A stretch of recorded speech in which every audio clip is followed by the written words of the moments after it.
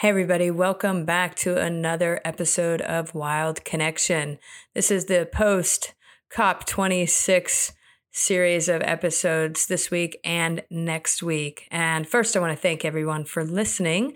I appreciate all of you taking the time to listen to these podcasts. All right, so I just came back from Glasgow attending COP26. And on paper, it looks like there's some great things that came out.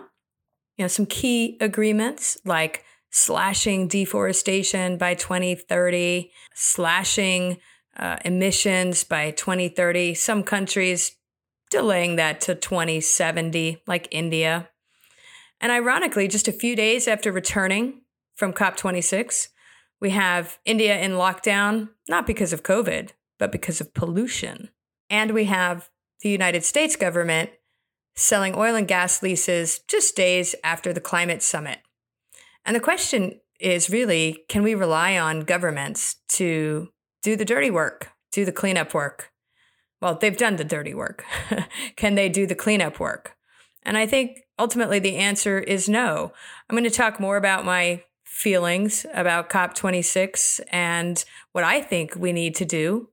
But for now, first, though, I'm excited to have this week's guest, filmmaker, community organizer, conservationist, author, John DeGraff.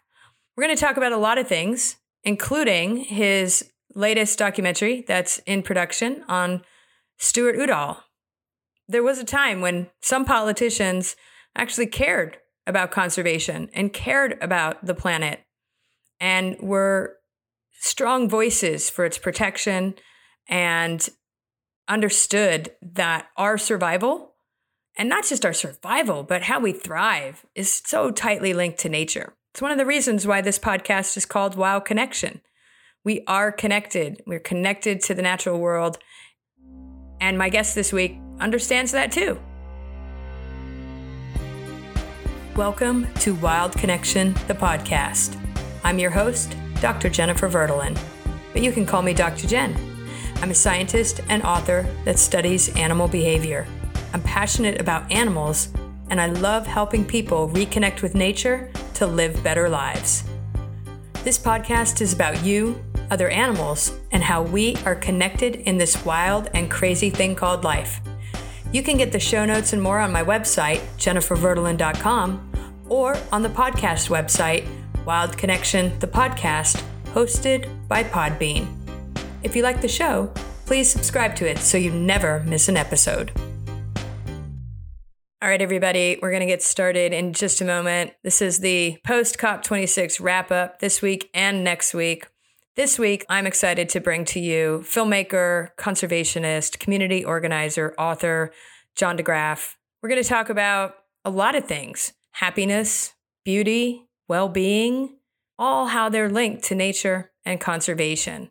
And this illness we seem to have, affluenza, something that he wrote about many years ago and is still at the heart of the problem we're facing with climate change in the future, our consumption. I'm going to talk more about that at the end and my thoughts about what we can do to take charge of protecting the planet and limiting the disaster that awaits us, the loss of species, without needing to wait for governments or corporations to take the lead, so to speak. All right, let's get started.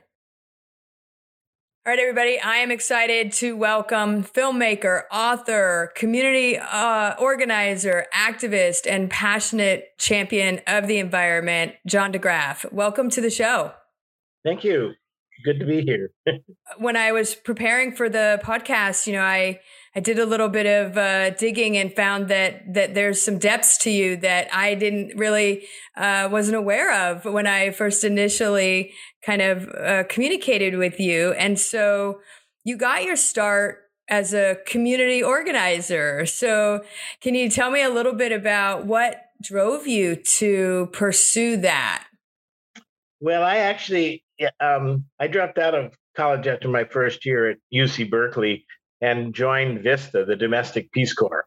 And they actually trained me in community organizing, and they sent me to live for the next 2 years on a Indian reservation in northern Wisconsin called the Bad River Indian Reservation.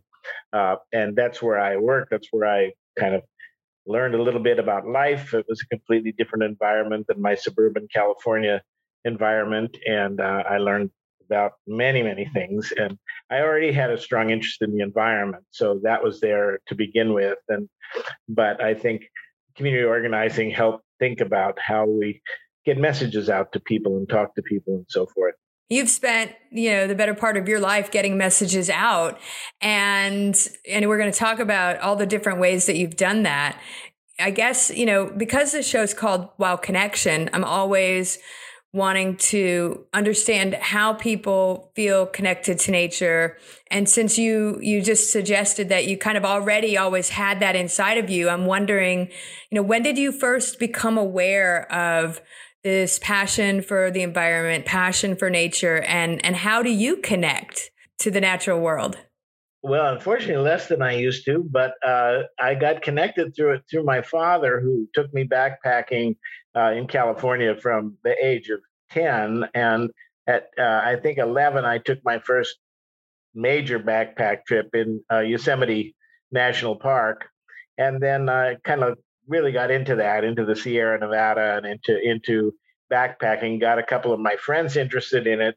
And by the time we were in high school, we were only 14 years old, just getting out of our first year of high school. Our parents trusted us enough to take us up to Yosemite, two of us, and drop us off. And when school ended, and pick us up a little less than 3 weeks later. So it wasn't a long trip, but we were on our own. That was a very exciting experience to be backpacking and hiking and completely, call home, collect once a week. That's what we had to do. So after my sophomore year, we extended that to 6 weeks, and that's what I would spend half the summer, my last part of high school, work a bit in the beginning of summer, and spend the last part of summer backpacking in the Sierra Nevada. So that was my introduction to a lot of things, and I kind of developed from what I call the backpacker's theory of life. That okay. Tell us about that. Yeah, what is that? Yeah, when you backpack, obviously you have to carry everything on your back, so you have to understand what needs and wants are. You have to understand that you can't carry everything, because if you do, you'll be miserable. But there are certain things you have to carry, because otherwise you'll be miserable too. If you get too cold, if you get too hungry, if you don't have water. And our first experience as kids, the thing we didn't have was mosquito repellent. We got literally eaten alive. So there are things that matter, but the point is finding the balance. And I think that that's what we've lost sight of as a country. I think of the United States as a backpacker with a very enormous backpack, in which we are trying to pile everything and more and more and more. It's already full of stuff, and we're trying to put more and more in through economic growth and other things. And in fact, what's happening is we're kind of falling backwards. We're like Reese Witherspoon in the movie Wild. I don't know if you saw that, but she was hiking the Pacific Crest Trail, and she started out by trying to take everything she thought she could take. And when she got up with her backpack, she fell over backwards, and she was like an overturned beetle or turtle or something that couldn't right herself until she could finally extricate herself from the straps. And then she had to get rid of all this stuff before she could hike. That's, I think, the fundamental lesson that we need to learn as Americans, because we also learned that you didn't need a lot of stuff to be happy. We had beauty, we had good health, we had the opportunity to be out in a great environment, we had exercise, we had companionship, we had all the things that were great. And so I became very attached to the environment through that and later on. And now my son carries that on. He's an avid, I don't backpack anymore, but my son is an avid backpacker. He's out all the time, and hiker, photographer, and so forth. So we're kind of passing on the family tradition. Yeah, well, and before I talk about, I want to pull that thread on beauty, because I know that forms the basis for one of your many, pursuits in terms of foundations and activism and organizations. But I'm curious, did you have any particular, is there a singular memory from those first early days, an encounter or an experience that really, for you, encapsulated just the beauty of what you were doing and where you were? Yeah, there's one, and it almost sounds woo, so I'm always a little bit shy about mentioning it. But this was when I was 15 or 16. I guess I was just turned 16. It was in the early winter of 1962 when I was a high school kid. And we went winter camping, my friend and I, two friends and I, to the Desolation Valley Wilderness near Lake Tahoe with the intent of climbing a peak called Pyramid Peak. And I'd been sick for 2 months before that. I'd had terrible sinus issues, and my mom didn't want me to go. She was like, you're going to get pneumonia, you die, and I didn't feel great, but I really wanted to go on this trip. And we had found that the weather was going to be good, that there was really very little snow yet in the mountains. I mean, there was snow, but it wasn't thick. And so I went and we camped the first night at a place called Lake of the Woods. We had a little snow around, but we were able to clear a nice flat place. That afternoon, we did climb Pyramid Peak. We went in there and we climbed the peak, and I was feeling so sick. It was 10,000 feet. And, I'd come right up from sea level, and I wasn't feeling well anyway. And my headaches and everything got worse and worse. And I barely made it back to camp with my friends. And they told me, hop in the sleeping bag. They gave me tea and soup, and I went to sleep. And I woke up in the middle of the night, and it was this clear, cloudless, starry night. And it was still, completely still, no wind, no anything. It was the calmest thing. And I woke up and I felt this kind of calm come over me. And I realized that I didn't have any pain anymore. It had just gone. All the stuff in my head was gone. And I was just blown away. And I got up and walked to the lake shore. The lake was frozen, but with not really any snow on it, but it was a frozen lake. In the distance, you could see Pyramid Peak and the peaks and all the stars everywhere, a canopy. And I just was kind of blown away by the beauty and magic of it. I think that was the most single, I was kind of in tears because it just was sort of overwhelming. There were lots of beautiful incidents, but that's the one that does stand out. Yeah. Well, and it's interesting because I wasn't unwell, but I was in South Africa, and I don't remember where it was exactly. I want to say somewhere near like Pilanesberg Mountains. I'm not sure. But I was visiting a friend, and we went to go visit her friend who had a cabin up in the mountains, and there was no electricity.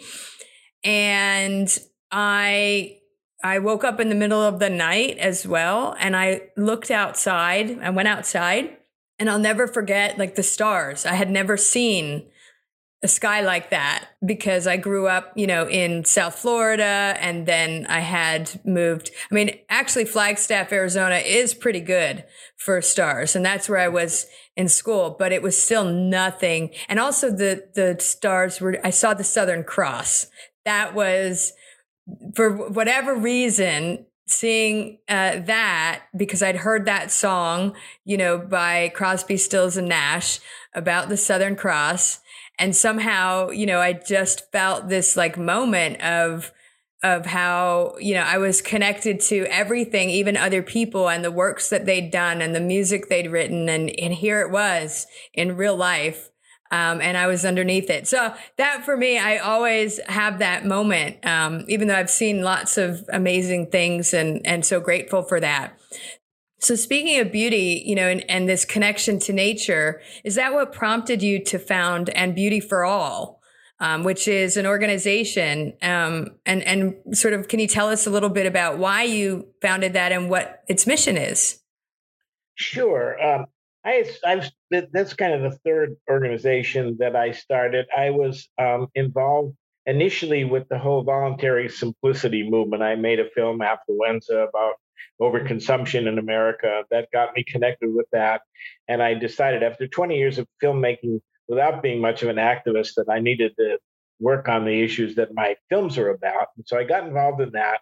we started a campaign called Take Back Your Time about overwork in America to give people more time to actually appreciate things. And that led me to being invited to a number of international conferences on happiness, basically done by the government of Bhutan, a little country that created gross national happiness idea. And then I was invited to Bhutan to be an advisor to their government in 2013 on the issue of time balance, which is one of their key elements of happiness. And so that was a great experience. And I came back and started an organization called the Happiness Alliance with a friend of mine who's still running it today. It's at happycounts.org. I actually started that before going to Bhutan, but that's anyway. In any case, it's all of a fashion. And then I just continually became aware of the polarization in the United States, how it was getting greater and greater, and how we needed some kinds of things that would try to pull us together. And to some degree, time did that. And to another degree, talking about well-being and happiness did that, although some people think that's sort of way out stuff. And then finally, I just had the idea that everybody I know, whether they're left or right, center, or wherever they are, really appreciates beauty, and that the appreciation is fairly universal. It's not like they say beauty is in the eye of the beholder. And so there's some truth to that, of course, but and especially, I'm not talking about cosmetics or physical beauty or anything. I'm talking about the beauty of nature and the beauty of design, human design. And what I find is that there's remarkable universality to what people appreciate, that all you have to do is go to Zermatt, Switzerland, and see that there's more Asian tourists than there are Europeans, or to Yosemite or anything, or to go to a Japanese garden and see how much Westerners appreciate the more manicured beauty that Asians may prefer.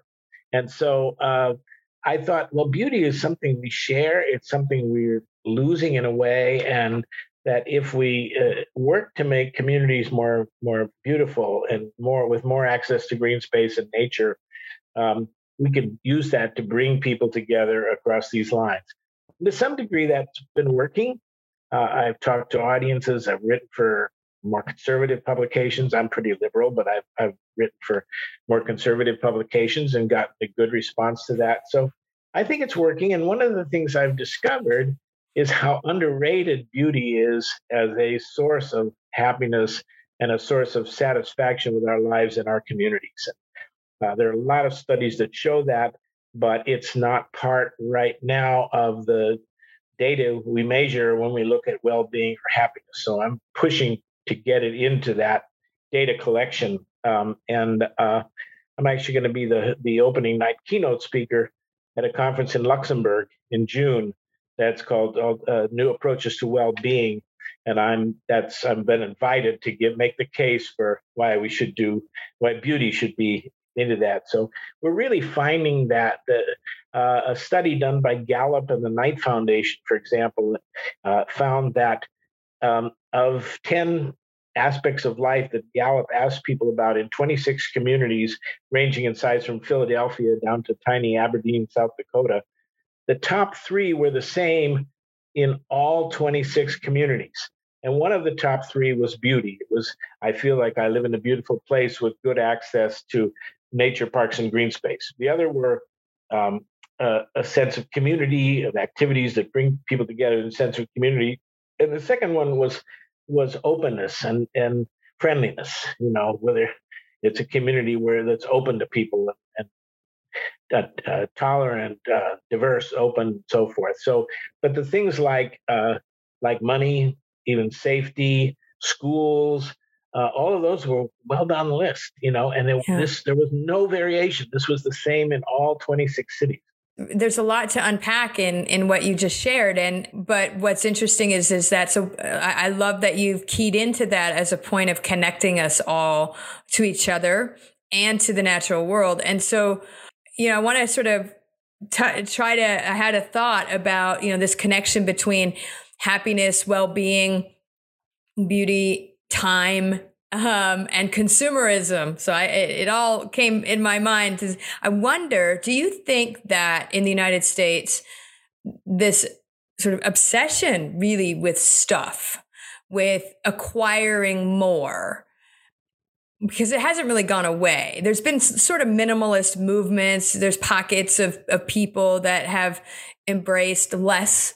But by and large, it's still sort of this voracious sort of beast of more and more and more. And I wonder if it's because there's a lack of, so I had a guest on, a journalist, and he used the word ikigai, which is Japanese for like a sense of purpose in your life. And so I feel like, is it possible that people feel the need to fill up that, because they feel some sort of emptiness or lack of connection between their lives and some kind of purpose, with what they're doing? They're working, and the pandemic has caused many people to step back and go, okay, what am I doing with my life? And so I'm wondering, do you think there's any validity to that? And do you have hope for change on that front? Well, I think there's a lot of validity to it. I mean, I do think that there's not much purpose in simply, he who dies with the most toys wins. I mean, that's just not something that gives people satisfaction. And we do know, I mean, certainly the happiness study says that people need to have a sense of purpose, that to do something that they feel is contributing to the community and all that. Is that they already got that. They may not have the beauty yet, but they got that one long ago, that's essential to well-being. And I think we're missing that, and we do try to fill it with, we're bored when we don't have that, because we don't have this inner strength to go out and make for ourselves what matters. So we consume, and so it's partly internal. It's also partly external, because our system really runs on growth, and we're constantly bombarded with advertising saying that, hey, we should feel empty if we don't have the latest gadget, and so forth. So it's a mix between the internal need and the external false ideas about how we might satisfy that need. And I knew that I satisfied the need in hiking, backpacking, being with people, with other people. But part of that, and David Brower, who was the great leader of the Sierra Club in the 1960s and led the fights for many things, was a longtime friend of mine in the latter years of his life. And he always made the point to everybody that if you appreciate this, if you've had fun out in nature, if you've enjoyed these kind of places, then you really have a duty to protect those, defend them, and try to expand them for other people, so other people will have the chance. So that in itself is a certain sense of purpose. Yeah. And I think this whole obsession with GDP, with the gross domestic product, the grosser it is, the better we're supposed to feel. But of course, the worse we seem to be feeling. Our GDP has risen rapidly, and every year we fall in the ranks of happiness of the world's nations by the UN surveys. So it's really not working, but we've been pushing it, and both parties, and this is why I actually think this is a place to come together and talk about something different, because unfortunately, both political parties seem to believe that growth is an imperative. You got to grow, grow, grow. We're going to make it grow faster. No, we'll make it grow faster. And that's just not working for us. Stuart Udall, who I'm making a film about, pointed that out in the mid-'60s. I mean, he basically said, my favorite quote by Stuart was, he said, a rising gross national product, which we called it then, a rising gross national product has become the holy grail. And those economists who are its keepers have no conception of the economics of beauty. And by that, he meant a different kind of life, quality of life. And he used to emphasize that, calling for different measures. This was back in the 60s. Yeah. But we didn't listen, and we're paying for it, I think. Well, and it's like those voices that have been constantly saying that haven't risen to the top because they're not loud enough to overcome sort of the corporate machine that drives actually the political landscape in this country. My personal opinion, whether it's the left or the right or the middle or up or down, whatever. And so, it's interesting because you brought up Bhutan, and I have to confess, I am super jealous that you got to go to Bhutan. So I have wanted to go to Bhutan for the past 30 years. It is, I know they really restrict the number of visitors. And that's because a lot of foreigners initially were going in and trading, a pack of cigarettes for some of their national treasures and their historic, and archaeological treasures. And so they really clamped down and have done a good job. Like, you need an escort. You can't just go walking around Bhutan on your own. And so I fully approve of this. And maybe that'll get me an invitation. I don't know. So very jealous. I do have a fear of heights. So this has always been a bit of a conflict for me because Bhutan is up there in the mountains. Yeah, it is. The elevation is high, but of course, there's plenty of places where you don't have to stand on top of a little peak. Oh, good. Oh, good. The capital is 8,000 feet. Well, I can usually don't start feeling, I'd have to acclimate. When I first moved to Flagstaff, I came from basically below sea level. And I was sick for a week. I didn't understand what I was feeling. Now I know. But they have this gross national happiness index. And they also have really pushed hard on reforestation. So, they combine the environment with their view of well-being. And, I feel like Western sort of science is finally catching up. We have many, many studies that support being out in nature or looking at a picture of nature will increase recovery time, will reduce the chance of heart attack, stroke, lower your blood pressure, reduce anxiety and depression. And so we have all of this. I'm so glad that you are taking this to the international level, that it's getting the attention that it needs. And I'm wondering, I want to talk about films for a second, because I think, you sort of already mentioned, the film you're working on about Stuart Udall and his quote about integrating beauty right into this.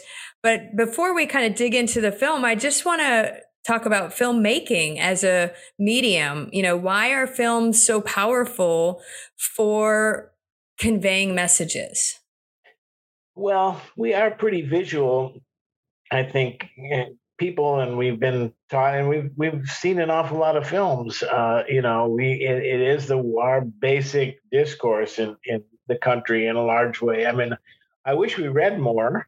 I really do, and I enjoy. And you're a writing. writer too. You are a writer too. Books, and I'm actually currently working on a novel, so I have to take it that people will read things. But I read one survey that said that half of college graduates never read a book after they leave college. So you have to reach people where they are in a way, and film is certainly that medium. I mean, radio works too. I like the audio format as well, but film brings it together, and it's fun to make films. I mean, I started in print, actually writing magazine articles and things like that.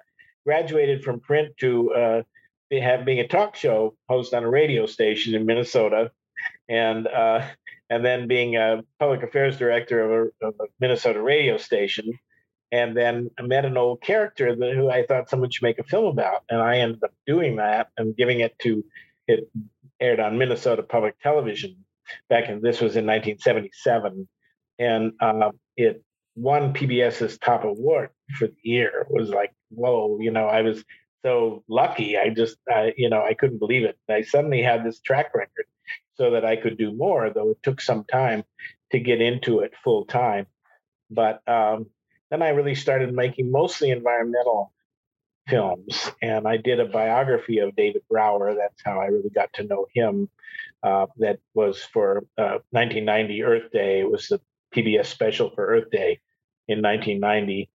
And during the course of making that film, I had the chance to interview Stuart Udall, who had been the Secretary of the Interior, and he and David Brower had both worked together and clashed.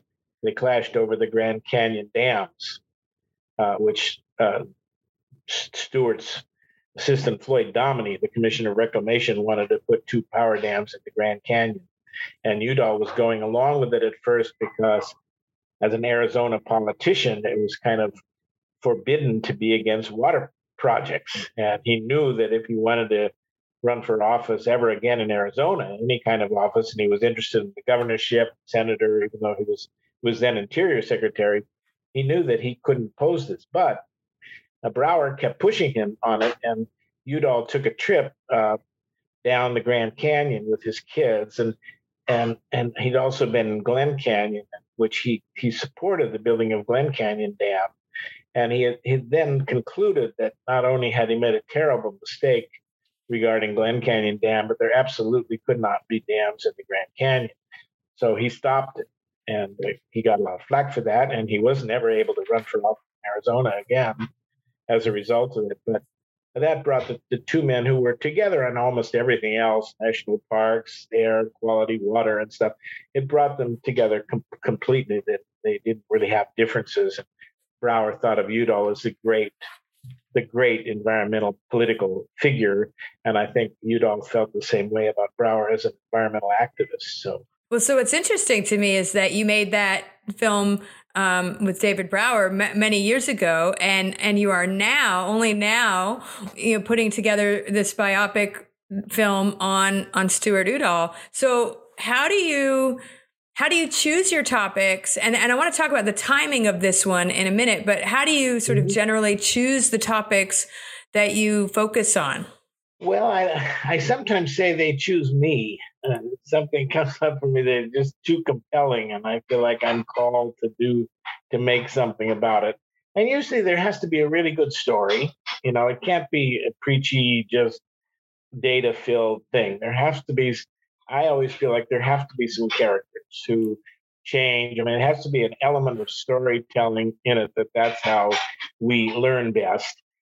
There are some exceptions. Affluenza has little stories, for example, and it succeeds through humor and comedy and stuff more. But generally speaking, documentaries that I don't want to make and that bothered me and got me into filmmaking is the ones that are just completely gloomy recitations of everything that's wrong without any hope and without any characters except sort of cardboard characters who just scream and yell that everything is wrong. Right. They feel like that's enough to put on. I remember this from the forest wars that we had in the Pacific Northwest in the early 1990s, when we were fighting to stop cutting old growth timber and all these things. And a lot of films were made, and they were interesting to me because we had a film festival and we would get all these submissions. And often the ones about the forest would start with, you'd hear a chainsaw, you'd see a big tree, you'd hear a chainsaw, you'd see the tree falling. Sometimes you'd see the chainsaw if they had enough budget to do that. But then you'd see the tree fall, and then you see a group of people who are basically chained to trees screaming, "Stop the rape of Mother Nature," et cetera, et cetera. And while I sympathized with them politically and with the ideas, I thought these films were singularly ineffective. Right. Because they started right out.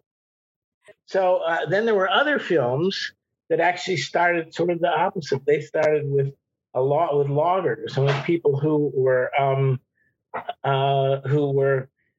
had believed in this and were doing it and stuff. And they were portrayed as good people, but they felt their jobs, their life, everything was dependent on that. And the ones where they actually made a change and turned around, those stories were the films that were very, very effective. And I felt, we have to I have taught film on many occasions, and I've always said just think about this. You don't want to just start number one with all the gloom and doom, or start out already with a bunch of opinions in which people know exactly what you think. So if they're on your side, they might stay tuned unless they get bored. If they're not on your side, they're going to turn it off immediately, and you've gotten literally nowhere. So I said the first thing you need to do in a good story to work as a film is you need characters, you need stories, you need people, and you need people generally who change, because that's what interests us. How do people rethink things? Secondly, you need uh, um, well delivered factual information that's believable, and only third do you need opinions. The opinions need to come after you have the audience really hooked into the fact that this is a good story and this information is believable, that's being Right. provided.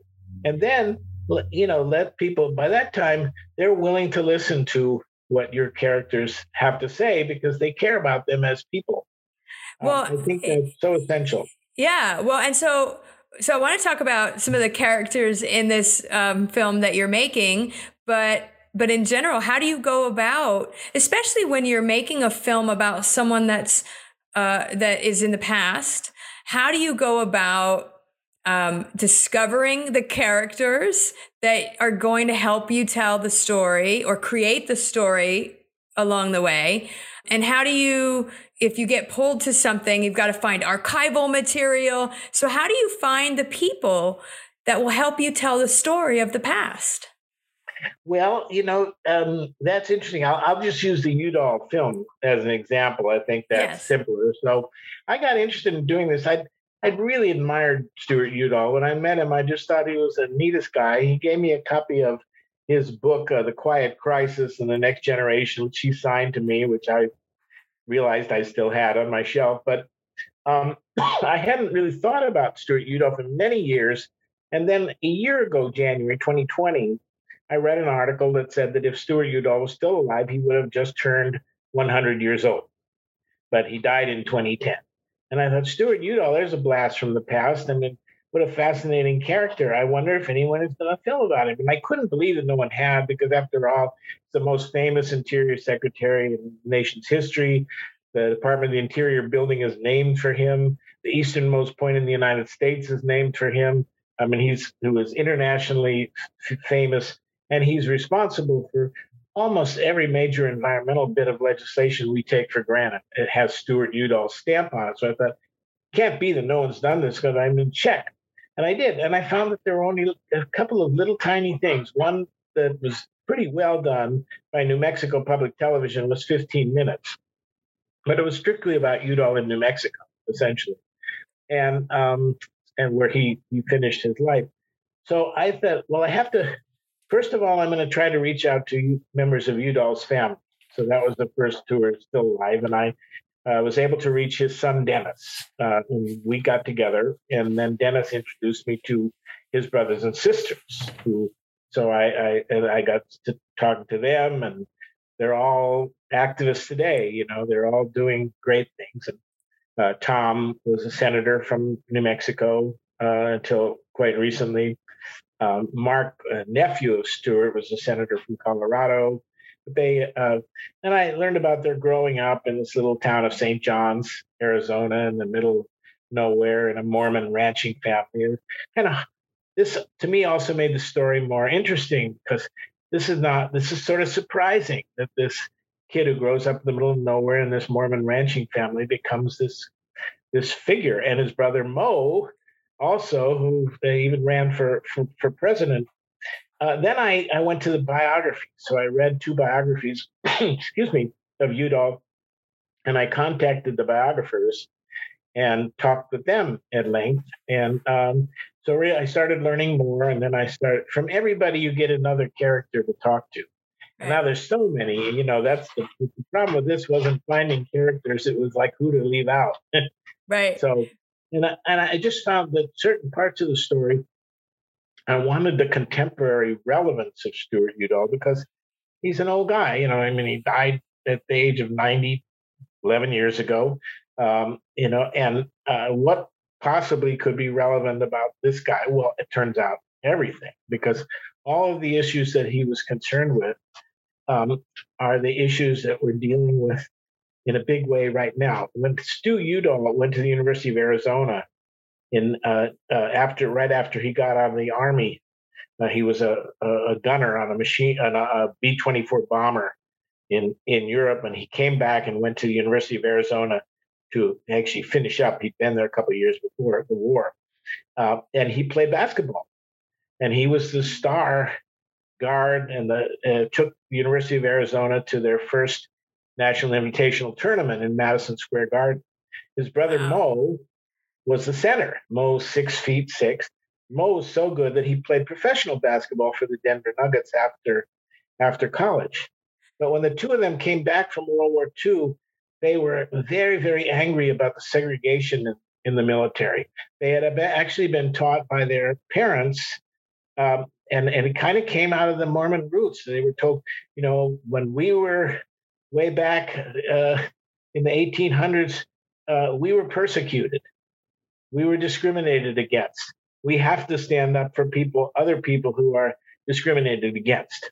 And so the Udalls found out that in the University of Arizona at that time, it had Black students, but it was segregated.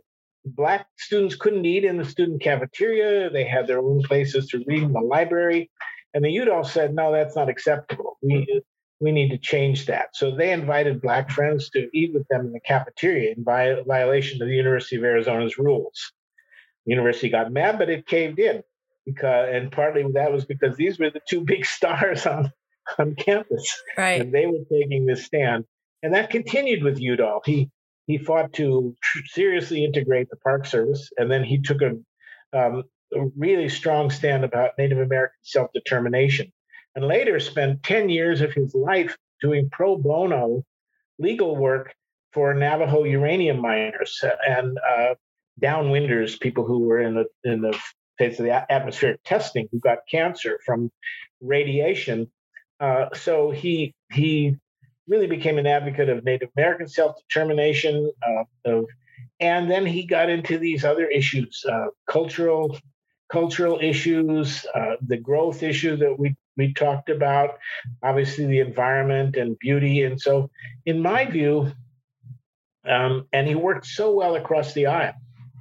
Udall really believed in trying to have respect. He said his kids tell me that there were always Republicans over for dinner at their house. They didn't agree. Mm-hmm. Udall was a very close friend to Barry Goldwater, who was his political opposite in the state of Arizona, truly. But he said Barry always loved the land and we were friends, and their family friendship went back to the 1880s.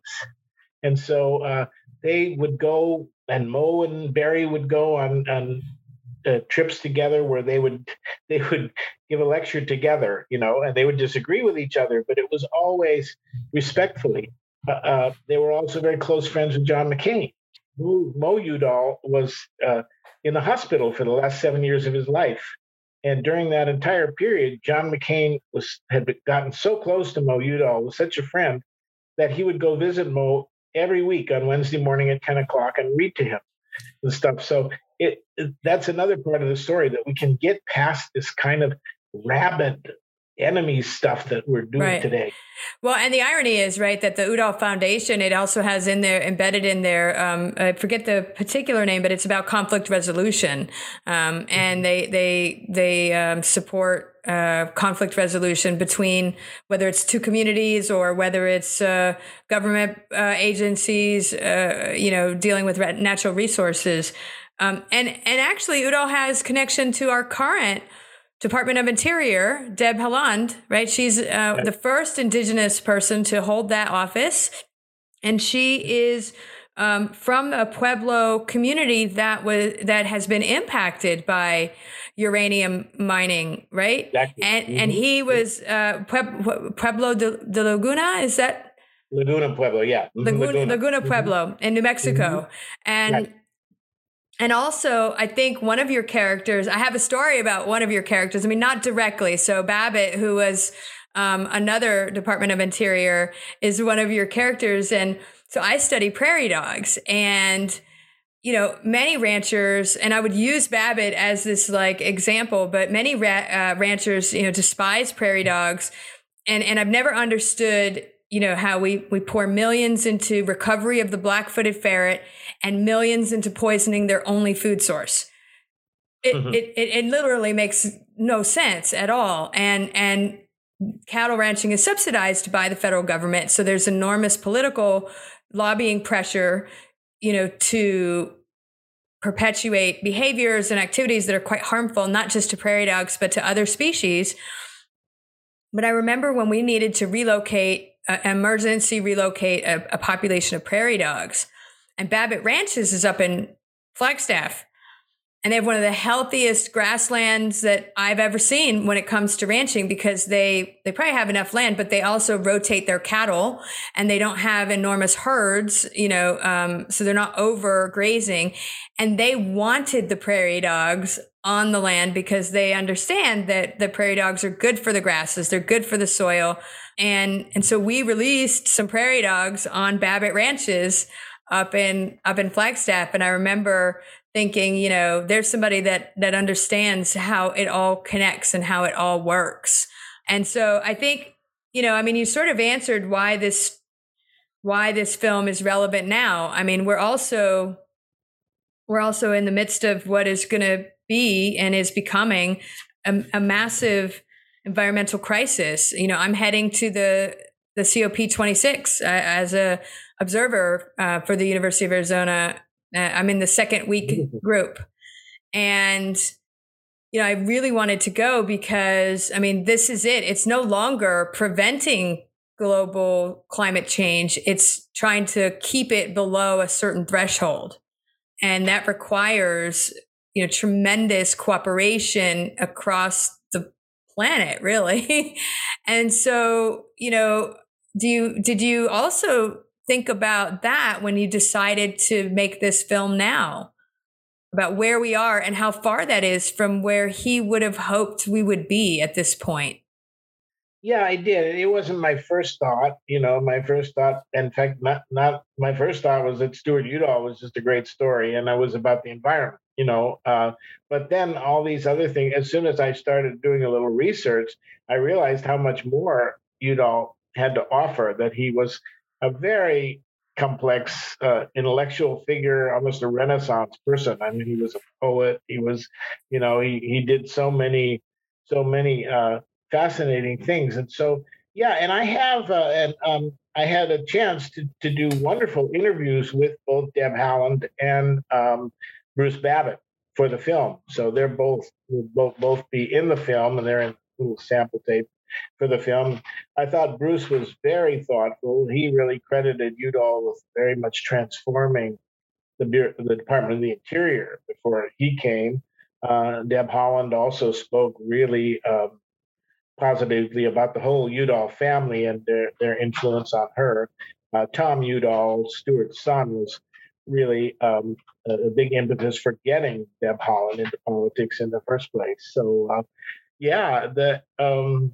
and it's great. The Flagstaff, it's a place I spent a bunch of time working on the film, because there are several characters in the film who are in Flagstaff, including this wonderful Navajo artist named Shanto Bigay, whose paintings are just beautiful. And they're incredible about nature and the landscape and all of that, and also they're poignant. He has paintings about the impact of uranium mining on people and things like that. Just, he's a terrific guy, and so I wanted to. I think he exemplifies. He talked about the concept of hoso, a Navajo concept, kind of meaning beauty, balance, well-being, all these things kind of put into one. And I think in a way, Stuart in his life exemplified that. I think that's really what Stuart Udall meant when he talked about beauty. It wasn't just scenery.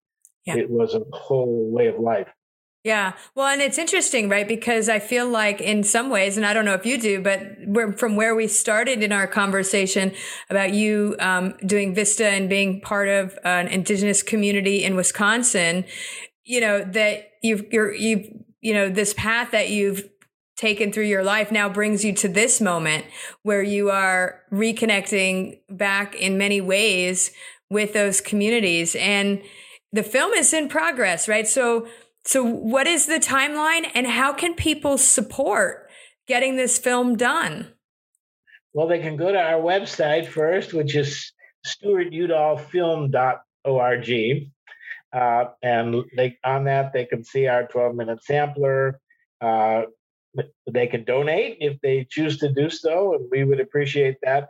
The film is virtually all shot in the can, as we say. We've done the photography, the interviews, and all of that, but we still need to raise quite a bit of funding to finish the editing. And my original plan was to have the film for Earth Day 2022, and the Department of the Interior wanted to do a world premiere there of the film. They still want to do the premiere, but we're not going to make it by Earth Day because we haven't got some funding we were hoping we would get. So once we can pull the rest of the resources together, it won't take us that long to finish the film. My hope is at least that maybe by fall, a year, literally less than a year from now, this film will be finished and out there. We've had great support from the University of Arizona. They have been working with their archives people because they actually have the Stuart Udall archives at the University of Arizona. Wonderful collection. They've been so helpful. The Udall Foundation is at the University of Arizona, as you mentioned. There is just a lot, and of course Arizona Public Media, which is also based at the University of Arizona, is our PBS.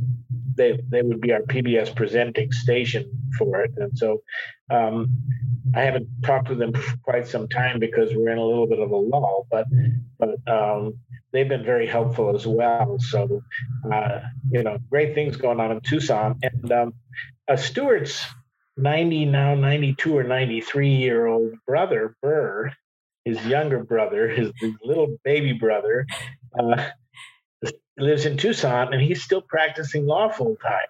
Wow. Guy is the funniest guys you ever meet. So, I had a great visit with Burr down in Tucson with another person in your area who I'm sure you know, Gary Nabhan, the great ethnobotanist. And he lives down in Patagonia, but he was in Tucson for a long time. He knew Stuart well. So I have a lot of wonderful people like that in the story. Yeah. Well, I'm excited to see this. I appreciate you doing what you're doing to be a voice for beauty, for the planet, for people. And I'm going to put links to everything on the show notes so that people can see your other films and get connected to your books and many of the organizations you're a part of. So Taking Back Your Time, Happiness, and The Beauty for All. Thank you so much, John, for being on the show. My pleasure. It was great. Great talking with you, Jennifer. Yeah. So have a great day, and I'll follow up with you as well.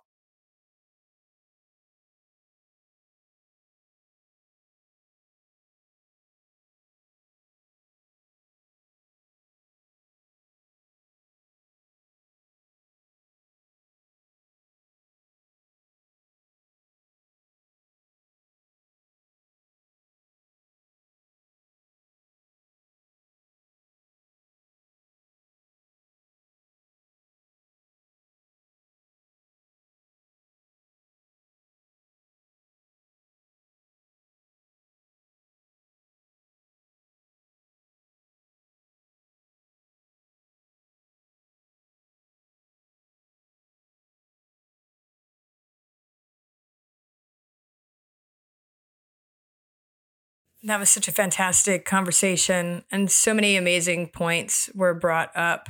One of the things that I observed when I was at COP26 was, well, when you look at the targets that were set for Paris in 2015, the Paris Agreement, 17 out of 19 of them weren't achieved.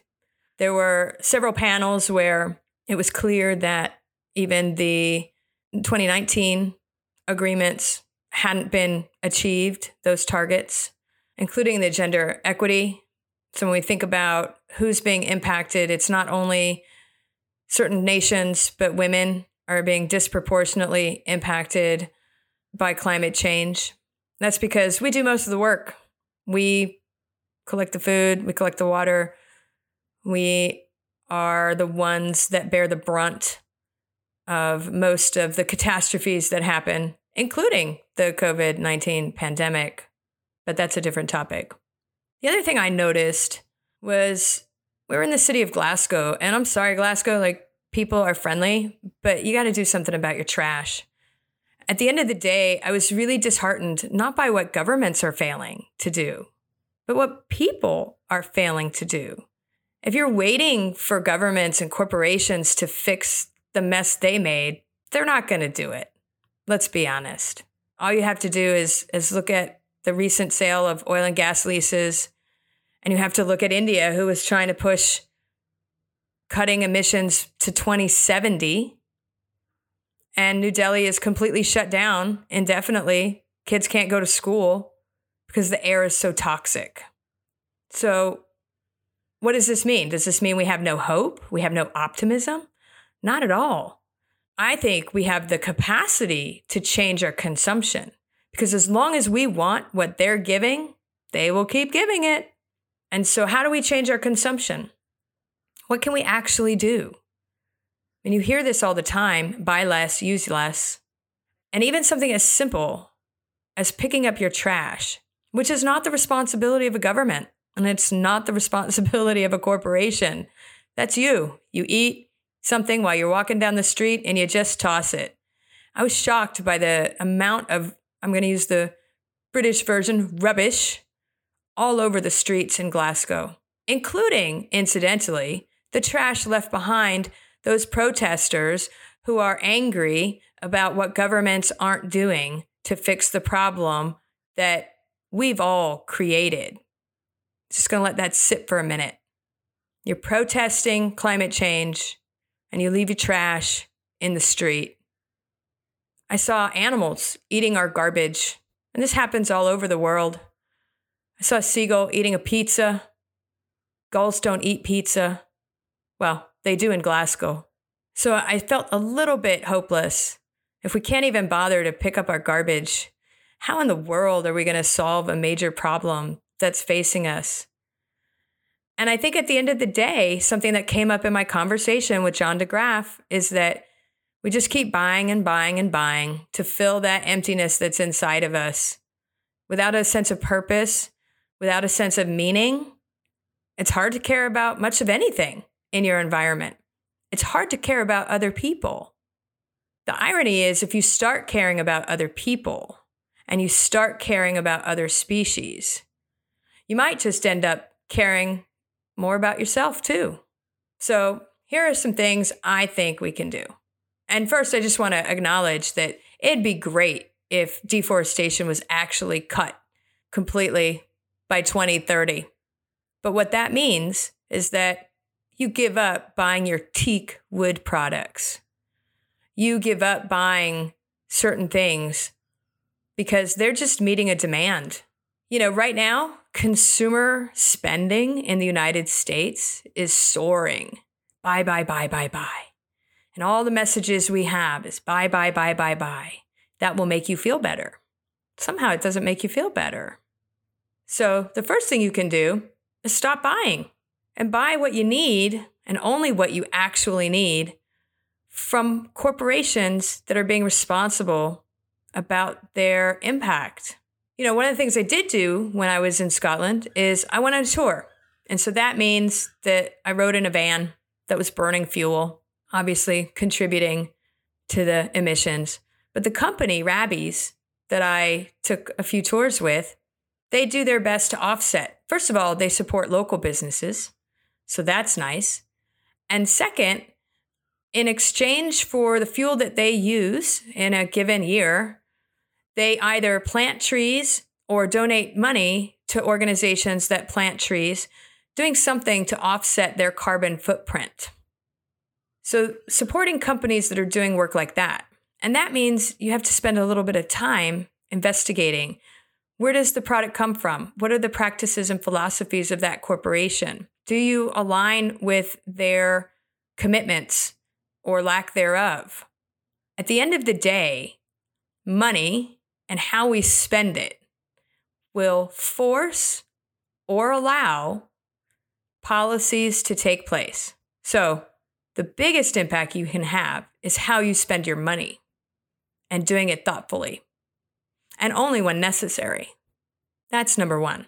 Number two, you could support organizations that are doing things that align with helping people around the world, helping species around the world cope and adapt to the changes that are already happening. And that's hard to do because maybe life for you just is normal until it's not. The third thing that you can do is vote. Vote at the local level. So it's in your communities, right? Vote at the local level to put in office politicians, leaders whose actions, not just their words, whose actions align with what you think needs to happen with regard to the environment. And finally, the fourth thing that you can do is get involved in your community. If every single person did something just in their immediate surroundings, even if it's picking up garbage, I'm talking to you, Glasgow, pick up your trash. That would make a world of difference if every single community around the world started doing something to clean up, provide habitat for animals, and to help people who are being disproportionately impacted by the changes that we're seeing. And speaking of habitat, I just have to say, in the United States in particular, all these green lawns need to go. All these monoculture lawns that HOAs demand, we need to put front yard pollinator gardens. We need to create wildlife habitat in our yards. And then we also need to learn to live with other species. And that can be hard, depending on the species. I struggled in my relationship with scorpions. There, I said it. Okay, so there you have it. There were some key things that came out of COP26, reducing emissions by 2030, some by 2070, reducing deforestation, and climate finance, trying to raise money and get commitments from governments to provide funds to those countries that are already experiencing the devastating impacts of climate change that they didn't create. And unfortunately, some of the biggest emitters, China, India, Australia, and the US, have not met their targets and don't have a concrete plan in place that allows us to see exactly how we're going to get to where they say we want to go. So at the end of the day, I'm not optimistic about governments implementing solid strategic plans to back up their words. But I am optimistic that collectively, if we choose to cooperate, we can individually do things that influence the outcome.